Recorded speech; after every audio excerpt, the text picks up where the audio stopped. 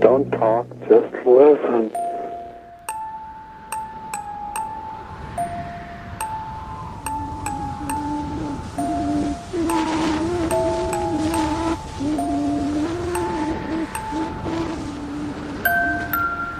Under the black sun there is no hope, only mystery, wonder, and danger.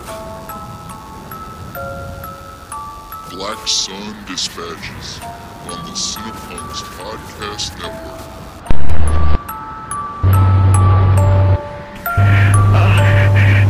They are not what they claim to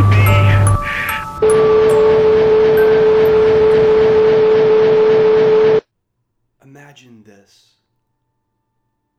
The water is cold and the water is deep. The water surrounds your body entire, eddies and ripples bouncing off your chin and occasionally entering your mouth. The water is cold and your body grows numb. Your fingers and toes have long since lost all feeling. Your arms and legs hang off you like dead weights. There are times when you feel as if you must black out, but when your body goes slack, you lower towards the water, and the cold and the salt strike your tongue and send you gagging back into reality. The water is cold, and the water is deep. At first, you screamed. At first, you screamed until you felt blood vessels begin to seize in your ears and eyes. The little chamber in which your head floats is small, tight, and the echoes of your agony ring for a long time even after your lungs give out. Your clothes have long since been stripped away, leaving you with no protection against the water and the cold and the teeth. Those razor teeth. The attacks are not as frequent as they once were. Your skin has long since lost its sensitivity. Sometimes you do not even realize your captors have removed long strips of your flesh until jetties of hot blood come pooling up, iron mixing with the salt that runs into your mouth. Some attacks are playful. They nibble and tickle, and the echoes of your laughter sound so demented that you begin to hope that you have finally gone insane. Thank God. Finally, the cruel weight of reality can be lifted and you can sink peacefully into the oblivion of psychosis. But then the salt water sinks into the wounds and you come screaming back into your own flesh. Death then. Let death come as sweet succor. Let it all end. Please, let this suffering peak and then cease at last. But you know the truth. They have no intention of letting you die.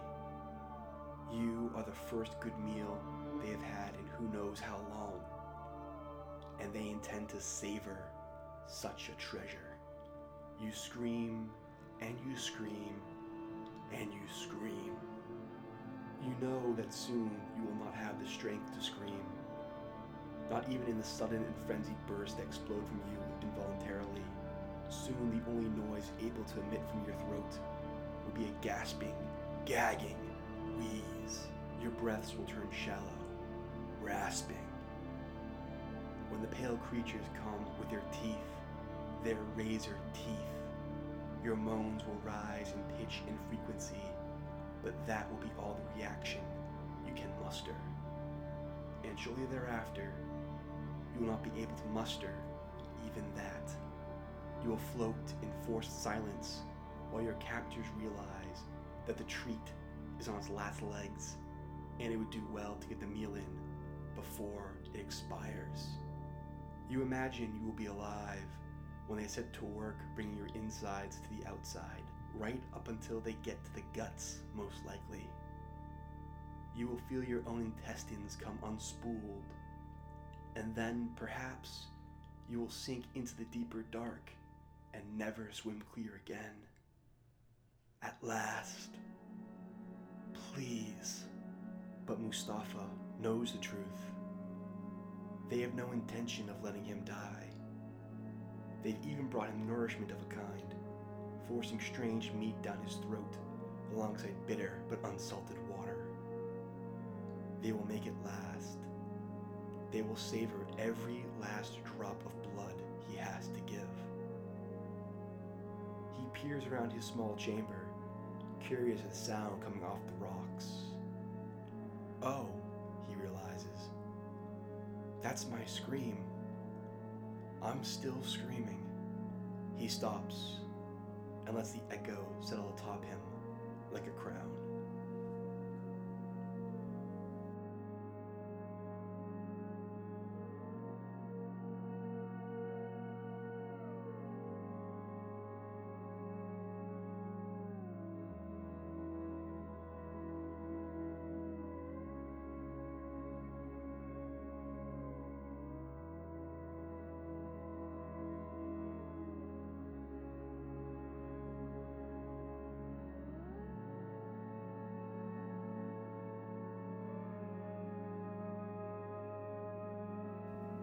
Up an impossible set of stairs, down an improbable passageway, Terry stood in his own cave. "You have to help me save him," Terry demanded of the unseen voice that had just alerted him to the fact Mustafa was still alive. "We have to do nothing," said the ancient, unseen thing. For a time, it had adopted the voice and mannerisms of Terry's dead friend Mike, just as he assumed it could take on the voice and tone of anyone who had crossed over the threshold of life and death. But this costume had been abandoned, and it no longer sounded much like a person. "He is alive now, but that is likely to change sooner or later. It hardly matters." "It matters to me," Terry protested. The presence moved towards him, and Terry was once again reminded of how ancient and vast this vast ancient thing truly was. The pure black gathering itself together over him was as deep and pitiless as the most titanic trench that could be found on Earth. And there was something else as well. The sensation of being watched, being studied. He could feel the presence boring through his clothes, past his skin, and into the flayed pink of his bared soul. The darkness swirled. "I suppose there's nothing to be gained or lost either way," it said at last. "Fine. So you'll save him?" Terry said. The voice clicked its non-existent tongue. Terry wondered what soul had been the first to teach it that tick. "What could I do to help you? I'm a patchwork ghost, after all. But there is one here who might be able to assist you. A demon, as you know his kind. Strike a bargain. Save your friend. Why the long face? Last time you gave your soul away for nothing except your own fear. But this time, your life may actually buy you something you love." The voice whispered away back into the deep midnight of the cave. "Wait," Terry called. "I don't know how to get there." "A guide has volunteered," said the fading voice. Footsteps announced an approach. Terry unconsciously began to back away, flight or fight instincts springing up unheeded. He wrestled down his panic, even as the steps rang louder and louder. A dim glow appeared in the midst of the unbroken bleak. The light grew stronger. Used to the darkness as he was, Terry held his arms to his eyes and squinted against the sudden bright. The light solidified until there was clearly a man, clearly walking towards him.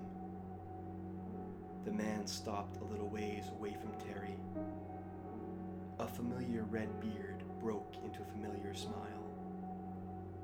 "Hello, Terry," Mr. Oak said. "What brings you here?" Somewhere else in the dark, Mustafa has come to love his torments. Their teeth touch like lovers' lips. They drink of him and he moans and squirms with near religious ecstasy. Some of their kind are female. They press against him, even their insides cold.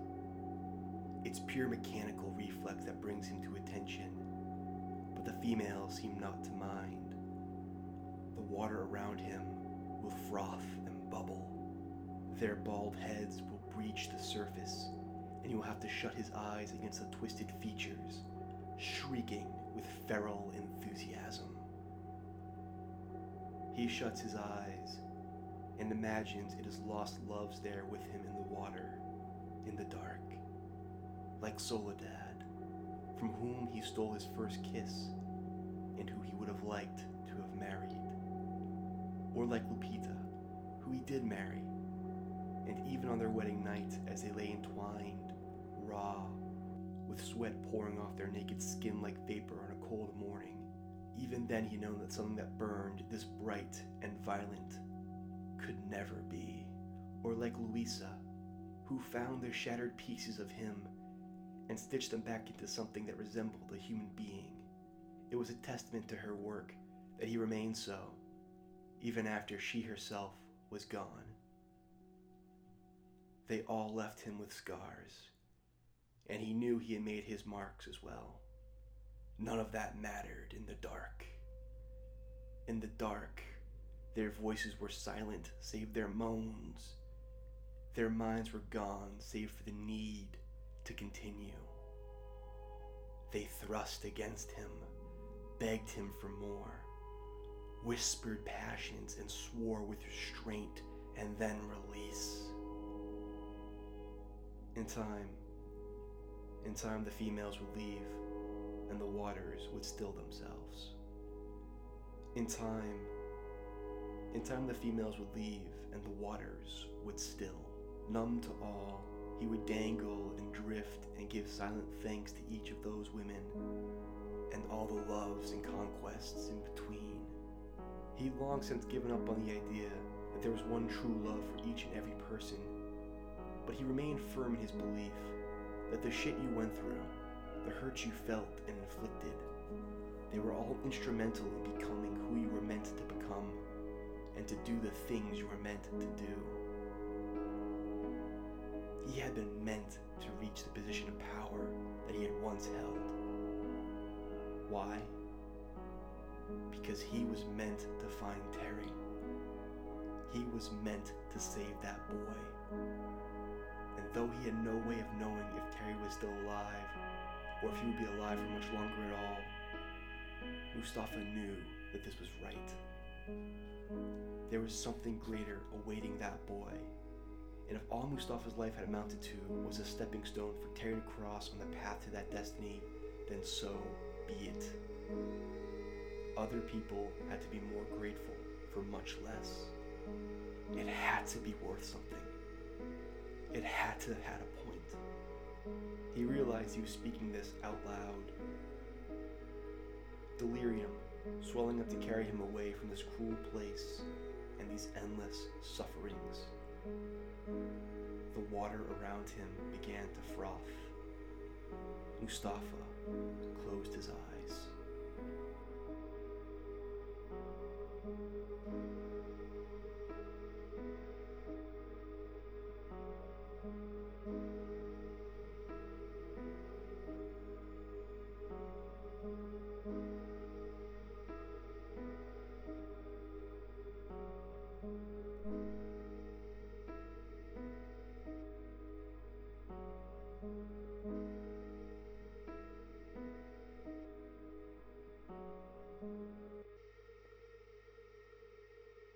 Terry kept his distance from Mr. Oakes as they made their way away from the outcropping of rock.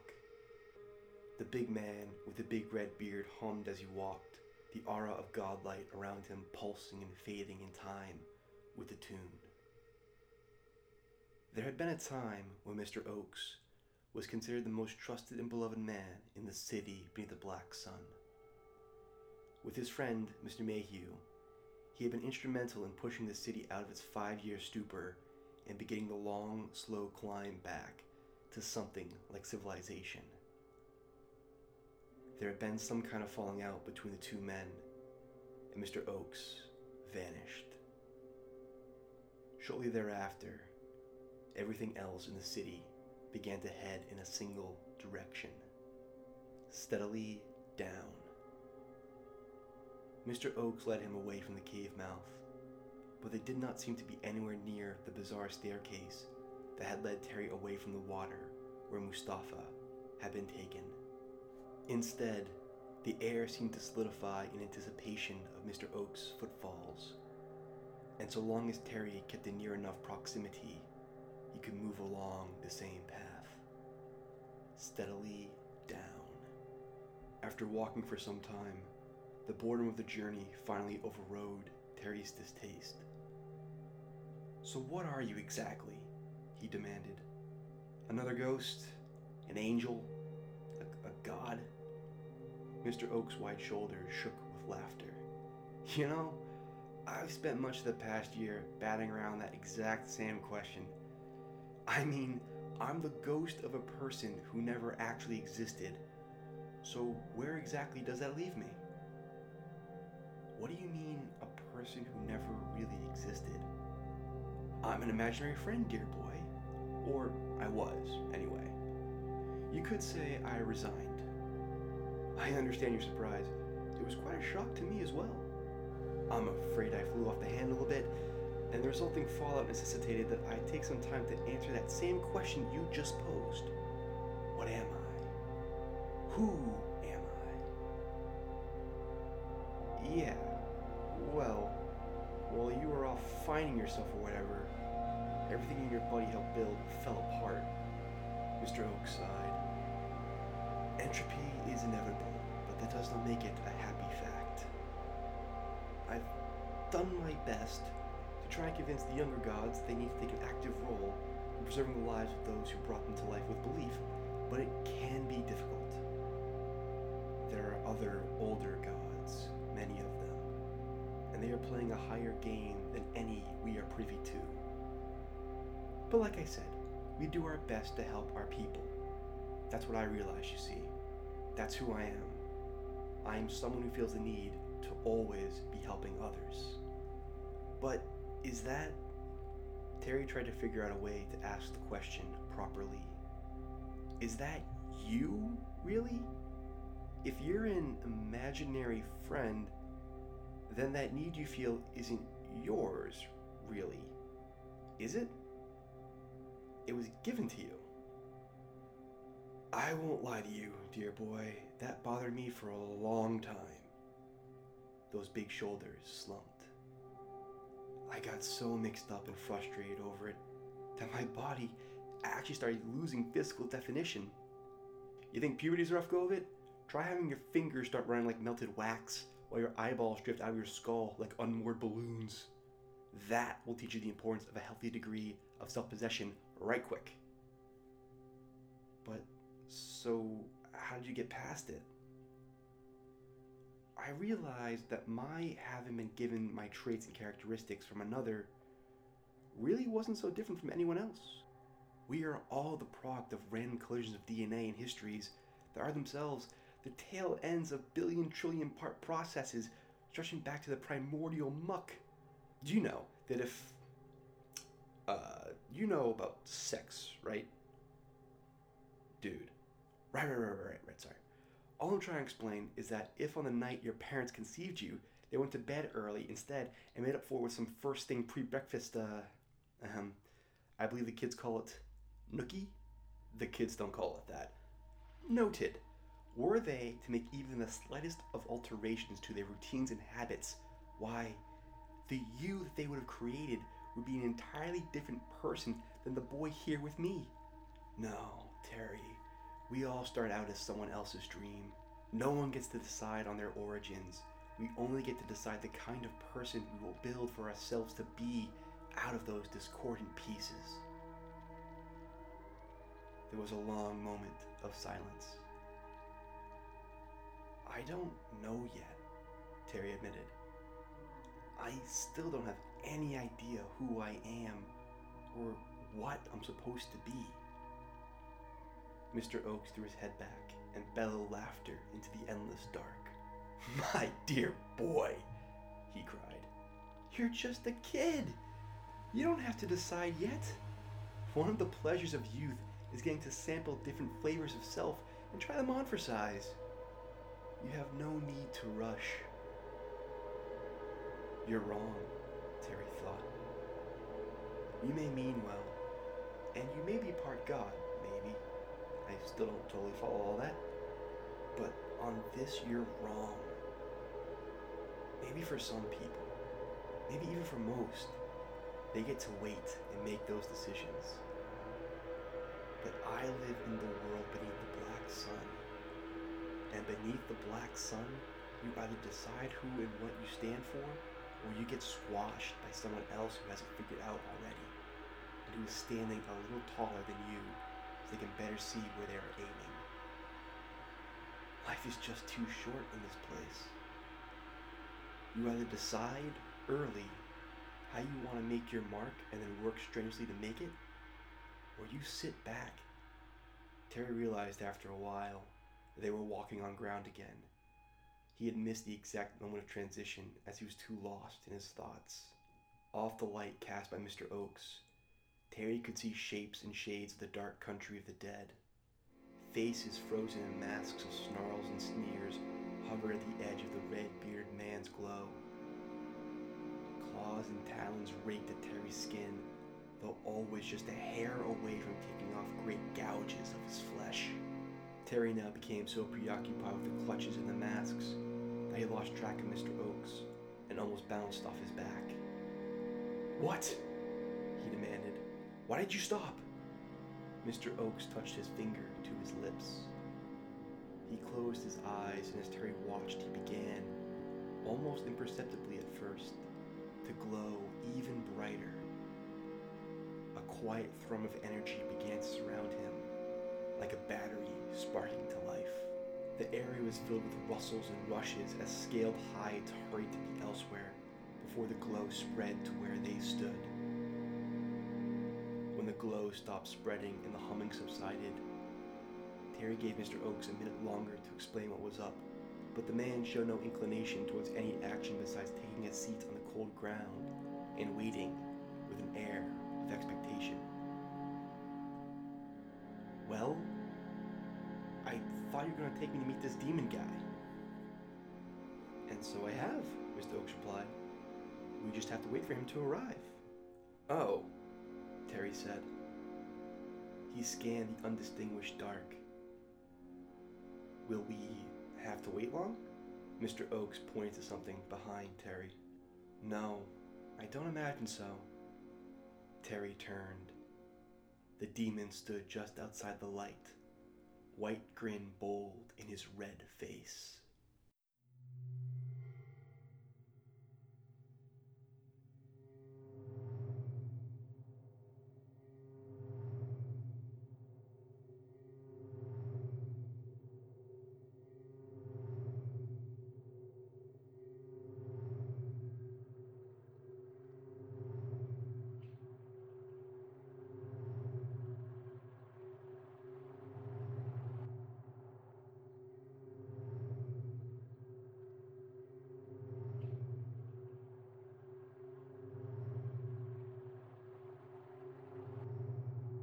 Terry took 2 steps closer to the demon before stopping and looking back to Mr. Oaks.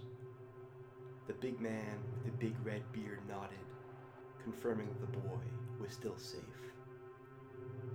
He stepped closer. Closer, he could see that it was not the demon's face that was red. The demon had no face. Skin had been flayed away, leaving red masses of muscle and vein that moved and undulated as Terry watched, squirming like groping vines. The demon was naked all over, bare of clothing and of skin. Veins bunched and clenched, even even as the figure stood stock still. His pointed teeth remained fixed in a grin. "I feel your need," the creature said. "What would you have of me? Is there a fire in your nethers only my stable might sate?" Swirling mists gathered in the dark, and as Terry watched, they began to churn into the shape of shapely women who posed and purred and stroked themselves and each other. With the wave of the demon's hand, the shapes changed, becoming men equally desirable and equally lecherous. "Or do such pleasures hold no interest for you? What about power? Would you have me raise you above the pitiful drudgeries of mortaldom? You don't have to suffer anymore. You don't ever have to fear again." The mists rose, and with a start, Terry realized that they were congealing into his face. He towered over a phantom city, one swing of his hand setting skyscrapers fracturing, crashing, wisps impersonating victims tumbling into the open air where they evaporated with a hiss. "You have such promise, boy," the demon said. "You have such potential. Let me assist you. Let me guide you. Let me show you all that you might be." "No thanks," Terry said. "I'm already on my way." The demon slumped. "So what do you want?" "Mustafa," Terry said. "If you know about me, you know about him." "Oh my, yes," the demon leered. "He's providing the deep dwellers quite a good time, in more ways than you can imagine." Suppressing a shudder, Terry went on. "I want him back. I want him back unharmed, and then I want us both out of here." The demon ran a tongue over its pointed teeth.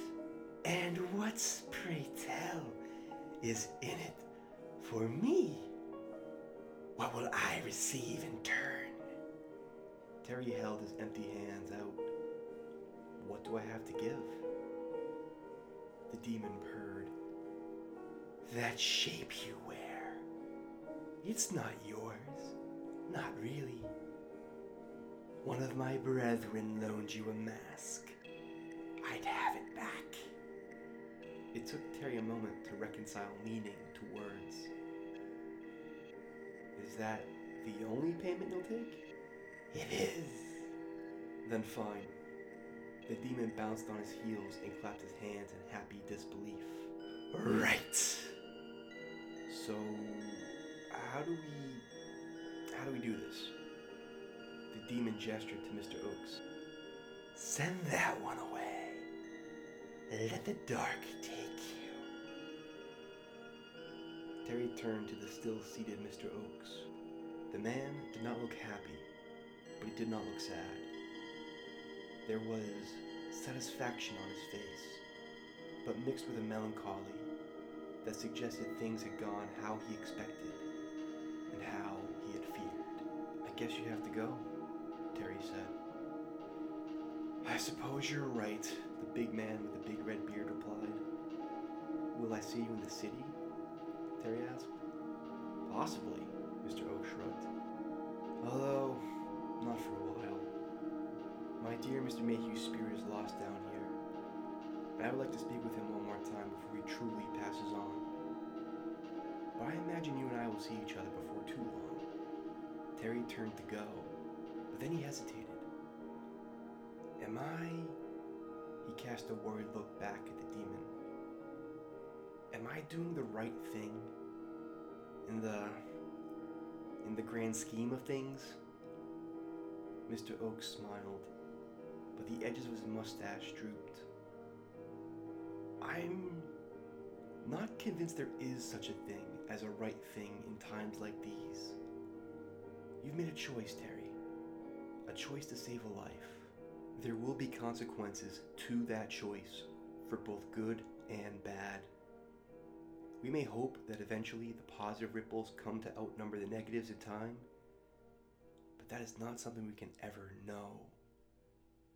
It's all chance and choice. Choice and chance. The big man tipped an imaginary hat, and though his smile was still sad, there was a twinkle in his eye. And then he was gone, the light snapping away like a switch had been flipped. Flecks of hot spit struck the back of Terry's neck, sending shivers down his spine. "Well," the demon breathed, "shall we begin?" "What do I do?" Terry said. "Let go," the demon crooned. "Let the dark take you." Terry felt the presence crawling up from the blemishless black ground, seeping into his shoes and up his pants leg like creeping ice water. He tried to take stock of his body before the presence submerged him completely, tried to experience awareness of all that he was about to lose, but then the presence had him, and he was puking out his teeth, peeling off his skin, and screaming over and over into the forever night.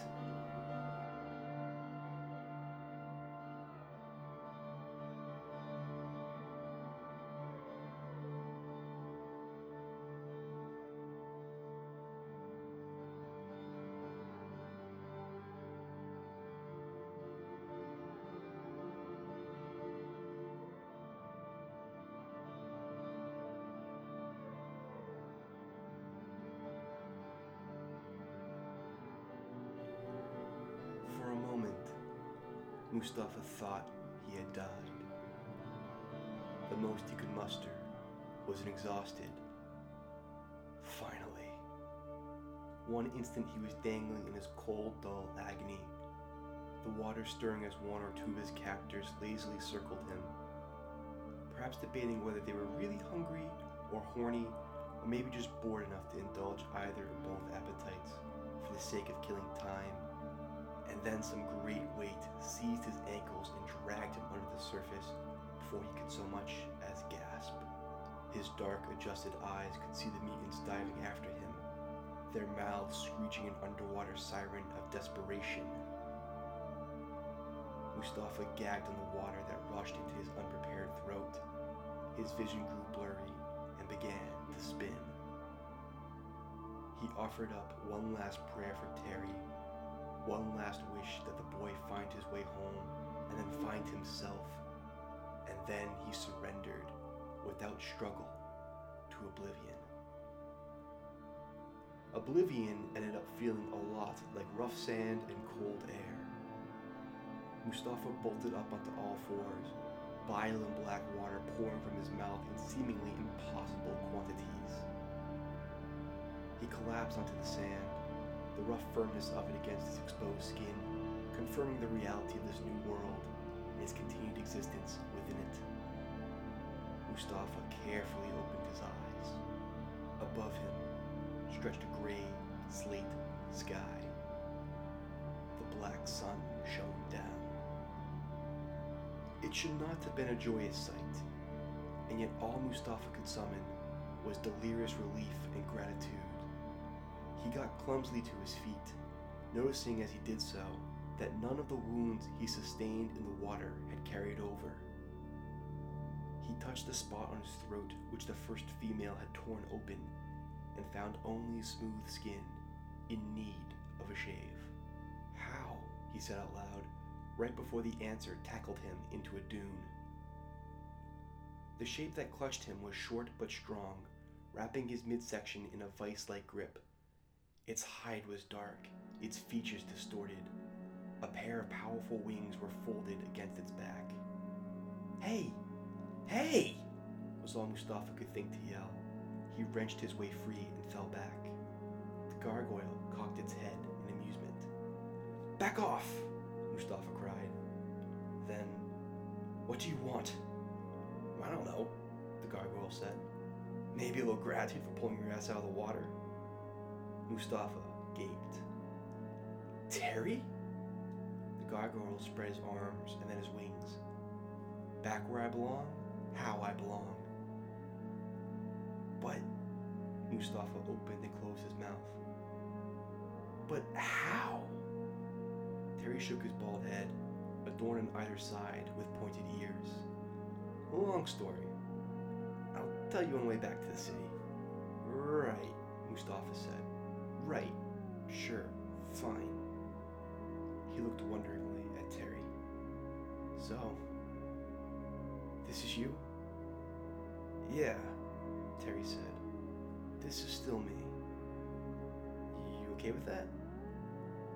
I will be, Mustafa said, climbing to his feet. He went to the gargoyle, and this time it was him leading the embrace.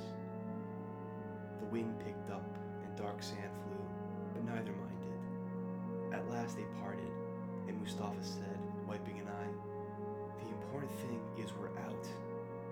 The city seemed like a cakewalk after all that time in the dark. Yeah, Terry said, a nervous tone creeping into his voice. About that. What? Mustafa said. The city hasn't gone anywhere, has it? No, the gargoyle said carefully. That's not the problem. Terry led him to the top of a dune, from which Mustafa could see the unmistakable outline of the city. He could also see the great billowing clouds of smoke rising from a dozen different places. The city beneath the black sun burned.